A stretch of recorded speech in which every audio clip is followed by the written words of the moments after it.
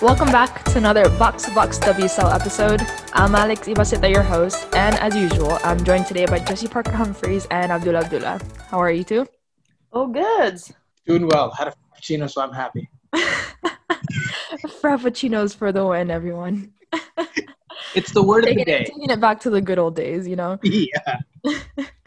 It was another packed weekend in the WSL with the final round of fixtures before the amazing international break that we have coming up. When teams return, they will be on the home straight of the season with just 3 games to go from both sides, a few in hand, considering all the postponements that we've had this season so far. And it was a pretty routine week for most of the big sides, with Chelsea, Arsenal, and Manchester City all recording comfortable wins. There were some shocks, though, as Brighton upset Manchester United with the help of some geese that Maria Tadistat ever so smoothly and elegantly shoot off the pitch. And West Ham scored a quarter of all the goals that they've managed this season in just one game against Reading. So quite busy the weekend. We'll kick off with West Ham versus Reading that was played on Saturday. That kicked off the weekend's football, and it was definitely a game that you wanted to watch from the start, as West Ham were 3-0 up within the first 11 minutes of the match. There was a magnificent crotch from Kenza Dali, Beth Mead TM, to open the scoring before a header before Katerina Svitkova, and Martha Thomas's first professional hat trick left West Ham up 5-0 at halftime. The second half was a formality at that point, pretty much. But Jessie, how much of this one was West Ham playing well, and how much was it Reading playing poorly? Yeah, it was an interesting one. I mean, it was definitely surprising. I don't think anyone could say they saw this result coming, but definitely in the way West Ham played, it had, lots of the hallmarks of the kind of style that we've seen Ollie Harder try and make them play under more, pressing a lot higher and a lot more efficiently, playing in this 3-4-3 formation with wing backs coming around. And, all of those things were what made West Ham so effective in this game. But at the same time, it really did feel like Reading were making it easy for them. I mean, it was Jess Fishlock's last game for Reading, and it was possibly the worst I've seen her play all season. So that was a bit of a shame for her, but there was just so many wayward balls that West Ham were just absolutely able to pounce on. But credit to West Ham, they've not always looked efficient in front of goal, and today they were just on Saturday even, they were just absolutely ruthless, and it was a really, really impressive win. It was like watching a Manchester City or an Arsenal or Chelsea. So, credit to Ollie Harder, and I think it's obviously a really good boost to the team and kind of shows that what he's been working on is starting to bear fruit. Yeah, and not a lot of time left in the league, unfortunately, for it to continue at that much. But Abdullah, we saw Reading persevere playing out from the back, even as West Ham intercepted them again and again and again. Why do teams continue to persist with this when it is clearly harming them? Great question. I think it's just down to down to teams wanting to play their natural game. Managers are kind of hardened onto their philosophy and how they want to play, and it's almost yes, we've shipped away 1 or 2 goals, and you usually hear coaches say I'm okay with making mistakes as long as we keep playing the way that I want to play. Obviously, in this case, it did more harm than good, just because they were constantly getting intercepted in midfield. There was a lot of pressing traps by West Ham, and I think at the same time, you've got I think they probably should have, when you've shipped 3 goals, early in the first 15-20 minutes, you kind of need to then rethink your plan and say, okay, maybe I need to change it up. And I think he just maybe had. They just had too much faith in the style and the way they were playing to kind of say, okay, fine, we're 2-3-0 down. Let's keep doing this and let's keep going. At the same time, you've got to look at it. West Ham are, motivated. They really wanted to win it. They needed to win the game, and they came out firing. at the end of the day, I think it's just down to the fact that they are in a safe position. They are where they are, so they could try and afford to do that. Obviously, it clearly didn't work out this time. So, but I guess if the tables were turned, I don't think they'd be doing that. I think they'd be playing a little bit more of a safe approach. And looking at the table at the moment, from Aston Villa, who sits at the bottom now, to Birmingham City, who sits in ninth, just 3 points separate the last 4 teams right now, with Tottenham escaping that little relegation battle with the 3 points gifted to them a couple of weeks ago, because now they sit relatively comfortably in 8th place with 17 points, so a 4-point advantage to Birmingham. But obviously West Ham have 2 games in hand over Bristol City and Birmingham City, whereas Aston Villa also have those games in hand, and it's so close. It's so tight to call. It's ridiculous. And obviously, Reading are a steady mid-table team in the WSL. So a 5-0 win, 3 points against Reading for West Ham, that was huge. And Jessie, how does this 5-0 win affect the relegation battle now? Yeah, like you said, it's an absolutely massive win for West Ham. I think in 2 senses, both, just from a confidence thing, and 2, for Harder as a kind of vindication of this system that he's brought in and the impact that it's had on the team. I think it will be interesting to see how, whether they can take it into the next games. I think we're going to see in these next games after the international break how much this was Reading just being really bad. But I will say, for West Ham, it's crucial that they've got these 2 games against Aston Villa, who I will say are just like Reading in that they do always play from the back and they're not very good at it. So if I was Ollie Harder and I was watching the way we'd played on Saturday, I would be licking my lips, because I really think West Ham could walk away with 6 points from that easy, and then they'll be home and dry. So, I think this was a really, really big win. I think, obviously it's easy to say we won't see how big it is until they play the rest of the games, but I think from just a confidence perspective and a system perspective, it really ticked all the boxes. Yeah, and Abdullah, going off of that, we did mention West Ham still have to play Aston Villa twice at the end of the season, and there's only 2 points separating both of them at the moment. But then West Ham also have to play Everton and Man City in the last stretch of the season. So, it's kind of, you have Aston Villa, then you have Everton, then you have Aston Villa again, and then you have Manchester City. It's a tough last 4 games for West Ham, with the pressure of not getting relegated after, a new coach, Ollie Harder, and then after a big win like this, it's potentially kind of looking into the future for next season of what they can do next season. But Abdullah, what are your takes on these last 4 games that West Ham have?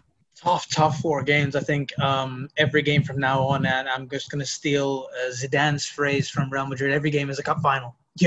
His famous last few words in his press conferences. But no, really, every game for them is basically has to be a final. And those 2 Aston Villa games, just going off what Jessie said, like, he's going to have to look at that and go, we have to take 6 points. There's no other option for them. If the way Villa are playing, the way they play and the way they're able to then stamp their authority and be able to counteract what they bring to the table, that's 6 points almost waiting for them. On the other hand, Everton's going to be a tough game and City's going to be a tough game. I don't see them picking up any points against City. I think it's pretty safe to say that they will probably, very likely to lose that game. Everton, probably 70-30 to Everton. You've got a bigger chance, but not as big as you would have against Man City. So realistically, I think they need to be targeting their best, their best performances for those 2 games. And West Ham squad isn't that bad. They've got some talented players there. Kenza Dali, you saw how she played. Martha Thomas with her first hat-trick. These players know how to play really well, and you can now see a tactical identity brought to the pitch a little bit more than it was under Matt Beard. And I think putting that together, they're going to want to get maximum points from those 2 games, because they can't rely on Everton and Man City to drop points. That's going to be it's a very dangerous proposition over there. Yeah, definitely. And also another thing to kind of put up in the air is to question if West Ham's low knees are going to come back for next season. Should they stay up? Is Alicia Lehmann, is Cho going to come back to West Ham, and are we going to see maybe perhaps a better West Ham? But of course, we can't really answer that question now until next season. But we'll move on because Martha Thomas was not the only player to get a first half hat trick this weekend, as Sam Kerr very briefly went ahead of Vivianne Miedema in the WSL goal scoring charts as she gave Chelsea a 3-0 lead at halftime against Birmingham. Guro Reiten and Fran Kirby added 3 more in between them. And, this was a pretty standard win, I guess. But there was a quote from Emma Hayes after that was really interesting. She said that for the first time this season, she felt that no matter who was on the pitch, the standard of playing wasn't going to drop. I thought it was just really interesting, the moment of the season that she decides to say that. But Abdullah, there has been some chat this week about whether Chelsea are actually playing at their very best. And it was big on Twitter. I don't know if anyone didn't see it. It caused a lot of drama, to say the least.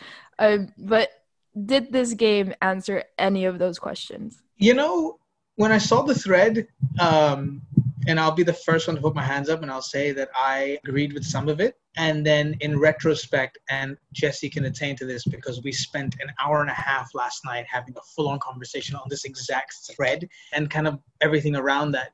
And, I think this game just kind of proved that they're still Chelsea. They're still the team that's dominant. They're still the team that knows how to get things done. I mean, a 6-0 win at this point, is it really a statement win when they usually score 3, 4, 5 goals, in a game? I think I don't think, again, it's Birmingham City, so it's not like it's going to cast away everyone's doubts instantly because of the level of competition there.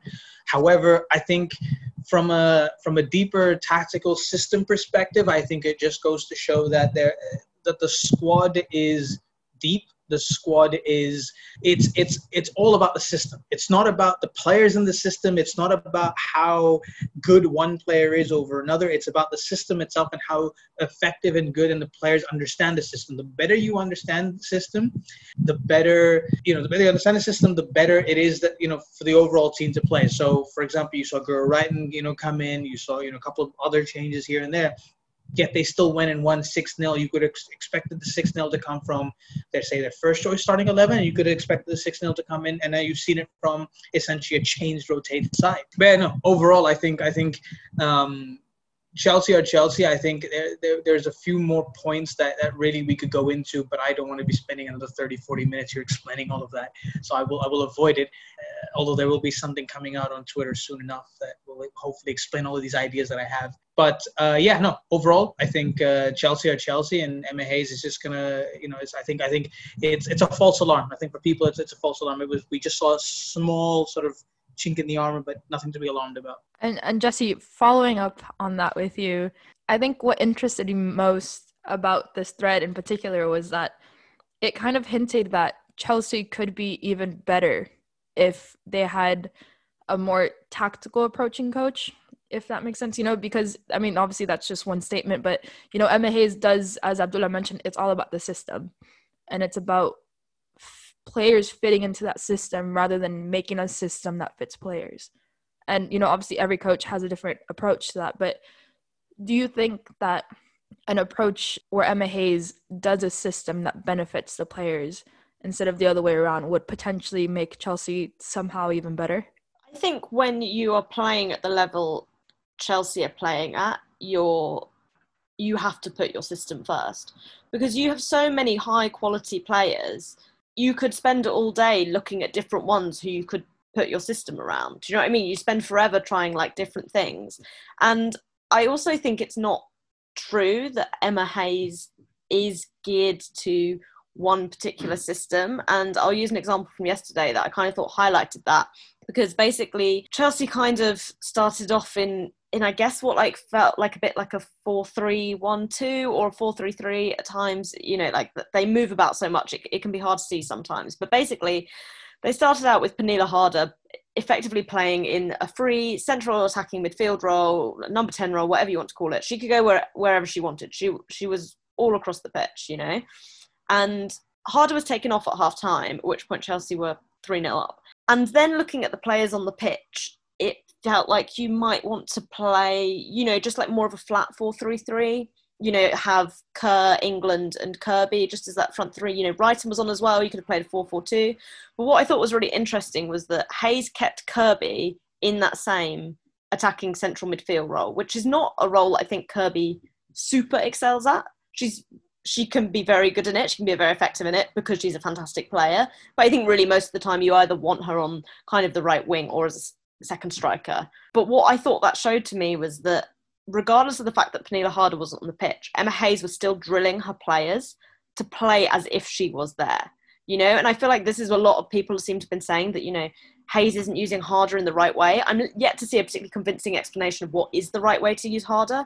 But to me, that example yesterday was exactly that. Like, Hayes wants to use Harder in that free role, and she is going to drill her side to play like that, regardless of whether the Harder's on the pitch.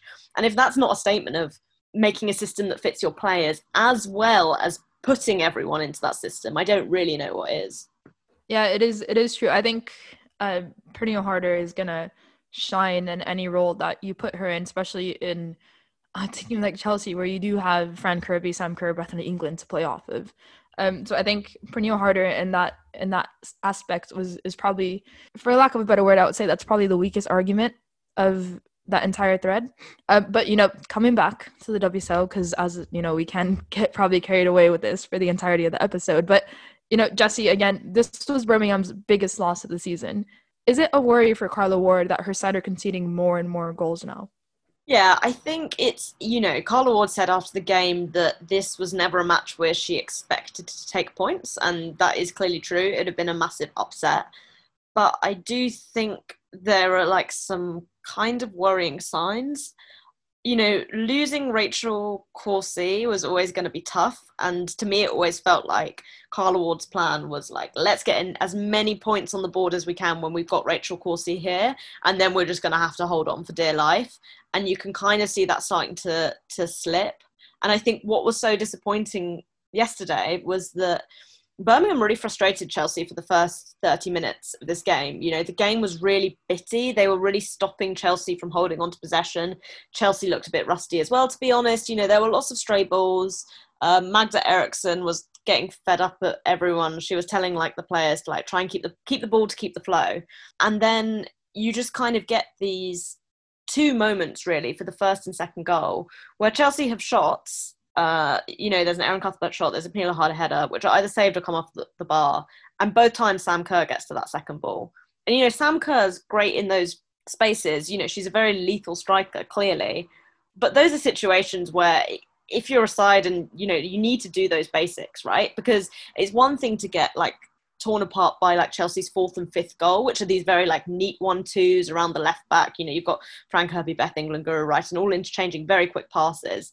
That's the kind of goal you expect to concede against Chelsea. But I think what would be so disappointing to Carla Ward was those first two goals, they were just so unnecessary. And that's the worry, because if you're not doing those basics against Chelsea, you can write off that game and say we were never going to get any points. But when you go into those games, you know, that are still coming up, you know, like for Birmingham, I guess the obvious one to highlight would be that Tottenham one, which I'm sure is going to be juicy as well, because they're annoyed about having it the game given to Tottenham in the first fixture.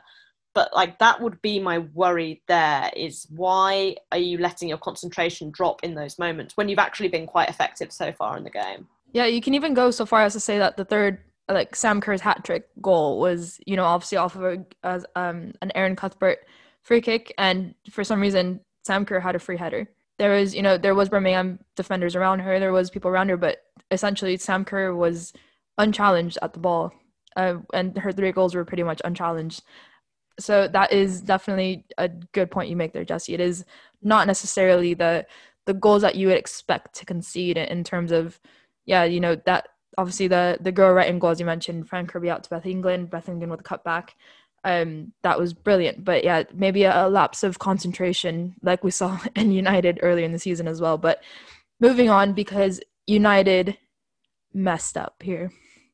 The shock of the weekend came in Crawley as Brighton beat Manchester United 1-0 thanks to an Inessa Kagman penalty, or Inessa Goldman penalty. United had opportunities, as usual, to score, but with Jess Sigsworth in particular failing to convert a 1v1 against Megan Walsh, but Brighton were able to hold firm. A huge blow to United's fight for that Champions League race, but Arsenal have yet to play Brighton at home in the home stretch, and both have yet to play Everton. So it's not entirely over for United just yet, though it is completely out of their control now, which Casey Stoney is definitely not happy about. And Abdullah, can we safely say that United's Champions League hopes are over? And how does this impact their season as a whole? Yeah, now the minute you need other teams to do you a favor to be able to reach a certain goal or a certain position, it's pretty much you're basically going to think, look, you got to assume that the other team are not going to drop points, and you are out of the race, because the minute it's out of your hands, you can't do anything about it unless you just keep winning your games. And I think we've seen at times this season where United, there were points that they picked up where people may have expected them not to pick up. I see the 1-1 against Chelsea earlier in the season as a point gained rather than one lost. But then you've got games like this where, in their eyes now and the way they've been playing, it's points lost. That's a game that they should have won quite comfortably, and it's not like they didn't have the opportunities. Like you said, Jess Sigsworth missed a great 1v1 chance, and a couple for the defenders as well from set pieces. What does this mean for the rest of their season and impact the whole season as a whole? I think it's demoralizing a little bit, right? Because you've worked so hard through the season to get into a position where you were at one point top of the league. People were raving about United and talking about potential Champions League qualification for a good part of the season. And now you've kind of in the last few weeks kind of just let it go out of your hands. It is demoralizing. Casey Stoney is not going to be happy about the whole thing. And, I think unless, there are some slip-ups from Arsenal and other people can do a job for United, I think even coming in fourth place right now, while still an incredible achievement for United as a whole to come, second season in, coming in fourth, I think for them it'll be, we could have made the Champions League quite easily, and, we let it go. And I think we mentioned a few episodes back, Jesse, never doubt a Hope Powell team. Brighton have taken points off of Man City, Man United, and Chelsea this season. Remember, Brighton gave Chelsea their first loss, and I think it was 2 years. How are they doing it? I think there is a healthy dose of luck sometimes, but not all the time. And I think what's most confusing about this Brighton side is there are moments where they just kind of collapse. We saw last week they lost 5-0 to Everton. They lost 5-0 to Arsenal earlier in the season. They can just totally lose concentration. But when that concentration is there, teams find them very, very hard to break down. And I think, sometimes I wonder if there are just almost games where Brighton are like, oh, well, we've just let that one go, so we're almost going to stop concentrating to save ourselves for the next game. Well, we'll restart our concentration levels really high. But they're a very well-drilled team. They know how to kind of keep it tight. They're very good, talking about teams that kind of persist in playing out from the back. This is not what Hope Powell's team are going to do. They are pure no nonsense. We are going to play a game. We're going to play long balls when we need to. We are just going to hoof out from the back. We don't care. But it works really well. And I am I think there's two things that are really interesting. First, I can't wait to see the Brighton Arsenal game, because that is a great final fourth scalp for Hope Powell to go for. And two, at the start of the season, and this conversation comes up every year, is about how the WSL, the gaps are too big, it's just the big teams and the small teams all aren't good enough. There's no competition. But we're looking at a situation where Brighton could effectively have decided the title race and the Champions League race, as a side that are sitting in, seventh? So in some ways, I think they're a great testament to what this league can do and can show. And it's a bit of a cliche, it's not necessarily true that any side can win against anyone, but it shows there are still those moments there, and it shows these big teams are fallible still. Yeah, I think it's starting to be less the top four against everybody else, and it's starting to kind of trickle down the league. I think now you can easily say that from first to seventh, any team can take points off of anyone, and then in the relegation battle, it gets a bit trickier. But obviously, we've seen Bristol City play really well this season. The end of the season, and it's a compliment to them. But I think now it is kind of expanding a bit off that top four, and you're seeing a lot more teams take points off that top four. So, but, where United failed to get 3 points, Arsenal thrived yet again, beating Bristol City 4-0. And obviously, Viv heard that Sam Kerr got a hat trick and was leader of the WSL goal scoring. And Viv decided to open the scoring in the 4th minute against Bristol City. She said, "Hold my beer. Sam Kerr's not getting this just yet." And she ended up getting her second in the 65th minute. And she could have easily gotten a hat trick. But for some reason, Arsenal, in the dying 10 minutes of the game, decided that they didn't want to score anymore. Now, Kerr and Miedema are tied with 17 goals as the WSL's leading goal scorers at the moment. And Daniela van de Donk got the second of the afternoon from a brilliantly worked team goal. Caitlin Ford did a little dummy, and Noelle Maritz got the ball. She had it up. She slid it up to Viv out on the wing, who got a first-time cross into Dan. Dan got an easy tap in. Bada bing, bada boom, Arsenal playing football. A 4th consecutive win and a clean sheet for the Gunners. And in case you missed it, a sad week last week as Joe Montemuro announced that he is leaving Arsenal at the end of the season. You can't see it, but I am really sad right now. That hurt me. And Jessie, it is a bit sad also that it took Arsenal this long to find a consistent form again. Does this give you hope for next season under a new manager? I think it's a tricky one because Arsenal's problem has never been these kind of games. They're incredibly efficient against teams who aren't in the top 3. And they got the win, obviously, against Man United, which has kind of added into the good feeling around this current run of form. But I think the real challenge for whatever manager does come in is to kind of deal with the maybe slight psychological feeling even that they have just dropped off, particularly City and Chelsea, and it's kind of interesting because that's kind of what the position Montemuro was in when he came into the club, right? Like Arsenal had slipped away, they'd not won a title in a number of years, having been for well over a decade, kind of the trailblazers in women's football in England. And it kind of feels like Arsenal now in the exact same position they were in, where they've kind of once again slipped off. It's going to be really interesting to see kind of what they go with. I was listening to Tim Stillman talk on Arscast about this, and it kind of sounds like they might actually be going in the direction of more of a head coach and technical director. And I wonder if that is maybe slightly more practical ideas that you might get from a head coach rather than maybe the more theoretical, holistic vision you get from a manager like Montemuro in particular, who's very wedded to his style of play. Maybe that is what Arsenal needs, because this is a high quality squad, I think, without being maybe an exceptional squad.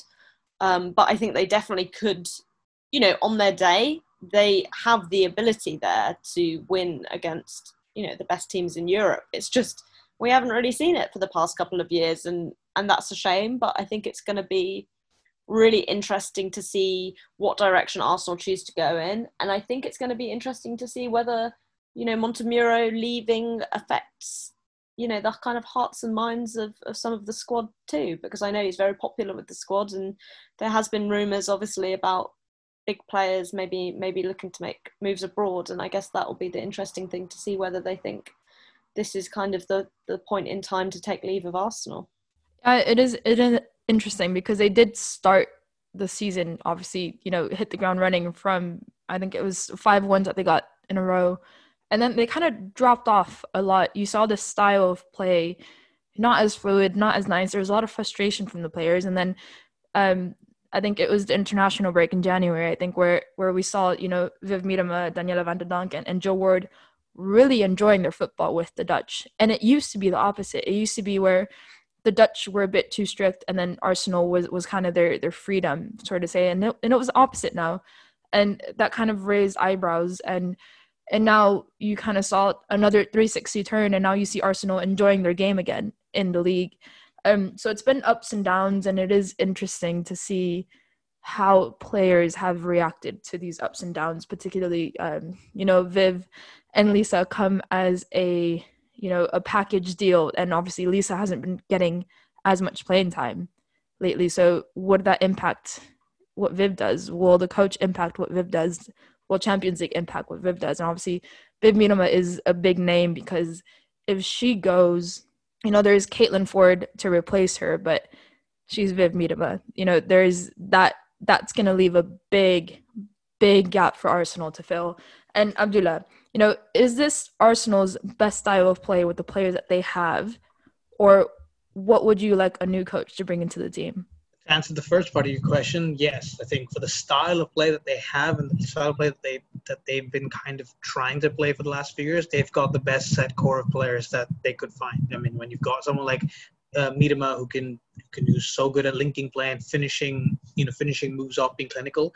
You've got players like Kim Little, Jill Roord, Van der Donk, Elia Volti. These collection of players are so efficient at this quick one-touch style of play that it's exquisite to watch. Like you on their day, they're one of the best teams in the world to watch, hands down. What I would like from a new coach to bring in, I kind of would like them to maybe find a little bit of a bit more of a balanced style where they can kind of get down and dirty and when they need to, defend deep and maybe counterattack a little bit more than they need to. I think I would like to see a little bit more of that. Like Jesse talked about, they're flat track bullies. They can smash teams fifth and below without a problem. They'll smash them 3-4, 5-0 every day of the week.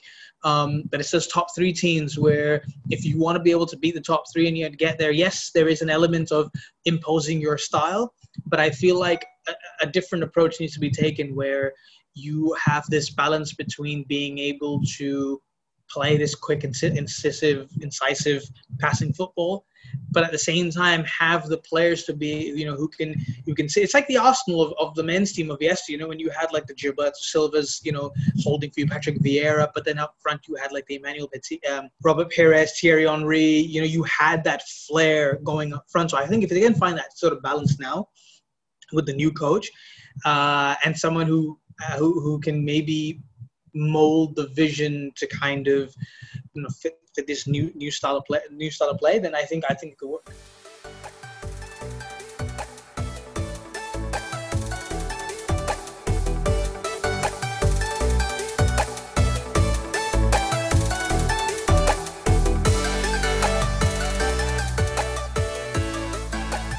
Manchester City also coasted to a 3-0 win against Tottenham thanks to goals from Janine Becky, Caroline Weir, and Becky Spencer own goal.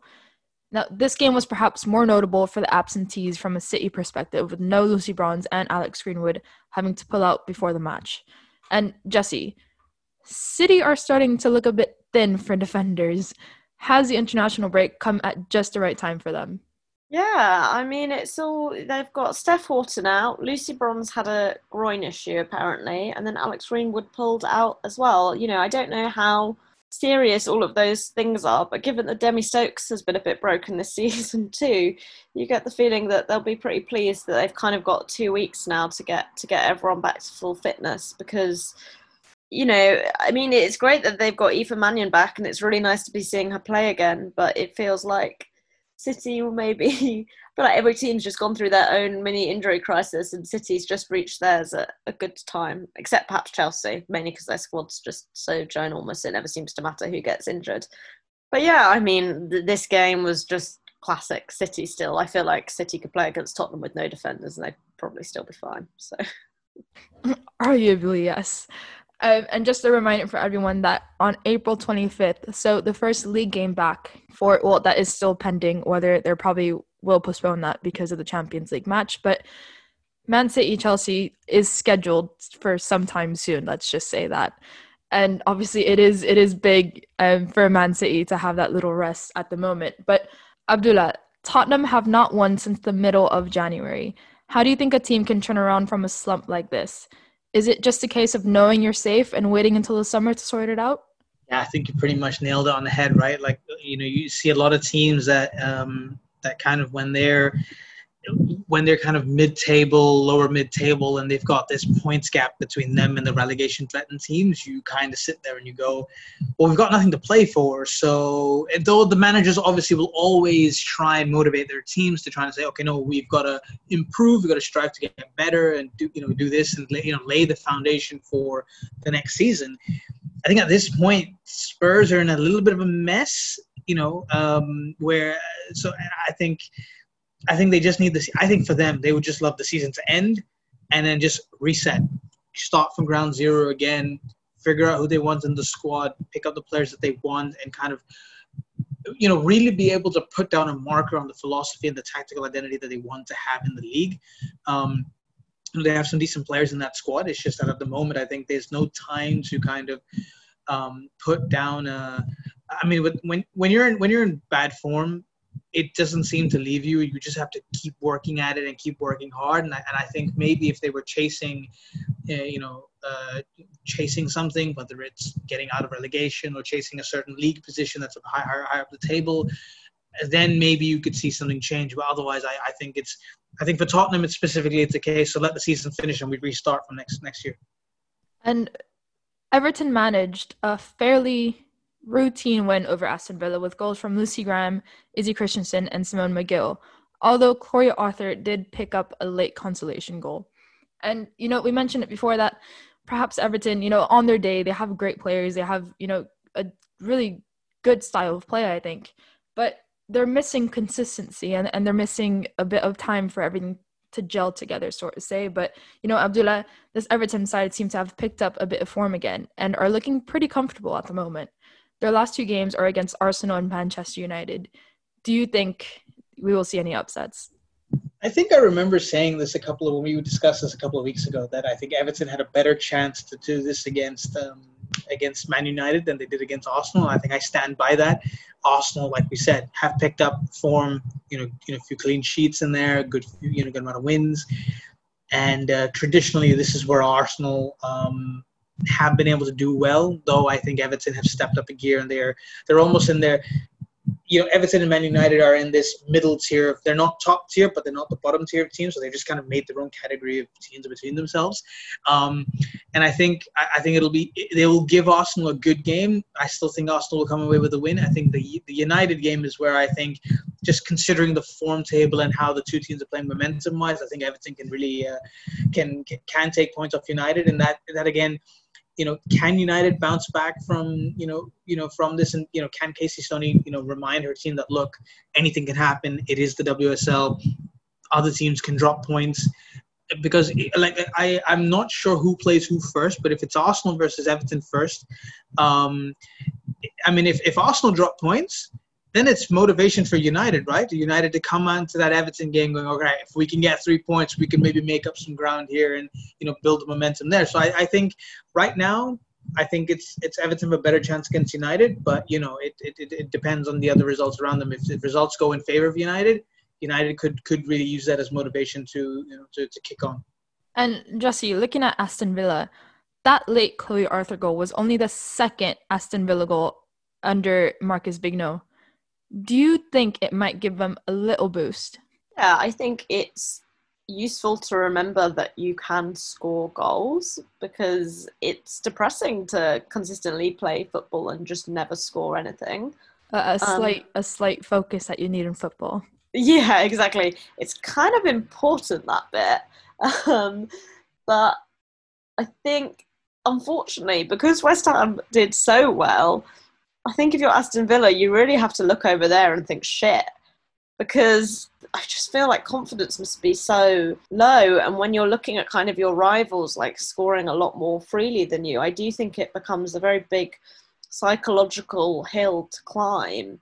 I hope that it helps them, because I would like those West Ham Aston Villa games to be exciting, because I think they have the potential to be, kind of some of the best games of the season because of how much is riding on them. But I think it just kind of comes down to this thing of like, Aston Villa brought Marcus Bigno in to like have this, I don't know, like to boost them defensively, but it just feels like it's really not helped them in much way at all. And I don't know, maybe if that's even like confusion about the fact that Gemma Davies is still around, but it just really doesn't seem like it was quite the right decision for the club to make. Yeah, I think we're all still trying to wrap our heads around what exactly is going on there at the moment in terms of coaching. But Jesse, following up there, Aston Villa have 5 games left to play because they still have that pending game against Arsenal. But other than that, we mentioned that the bottom 4 teams are separated by 3 points.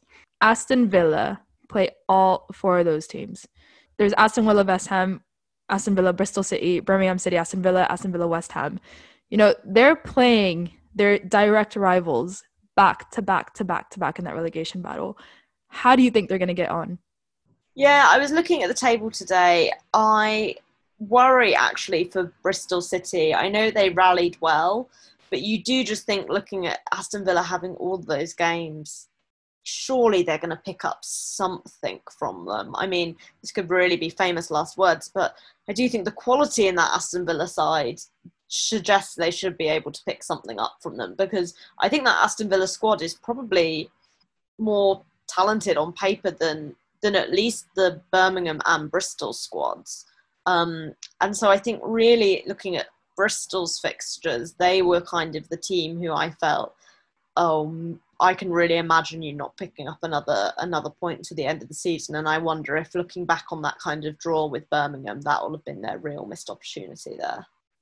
A lot to look forward to after the international break. I am so excited. We have the title race, Man City, Chelsea. Then we have that Champions League race. And then we have, Everton, Brighton potentially being big influencers on both the title race and the Champions League race. And the relegation battle, it's just, there is so much to watch. And then obviously international break, we have a lot of football to watch as well. Spain, Netherlands in particular, I am really looking forward to that one. You have USA, France, England, Canada. The list can go on forever and ever. But for now, we'll leave it at that. And we hope you enjoyed this episode of Box WSL. We will see you next time. And make sure you're following our official Twitter account at BoxWSL to keep up to date with all information and updates about the pod. See you soon. Thank you, everyone. Goodbye. See you later.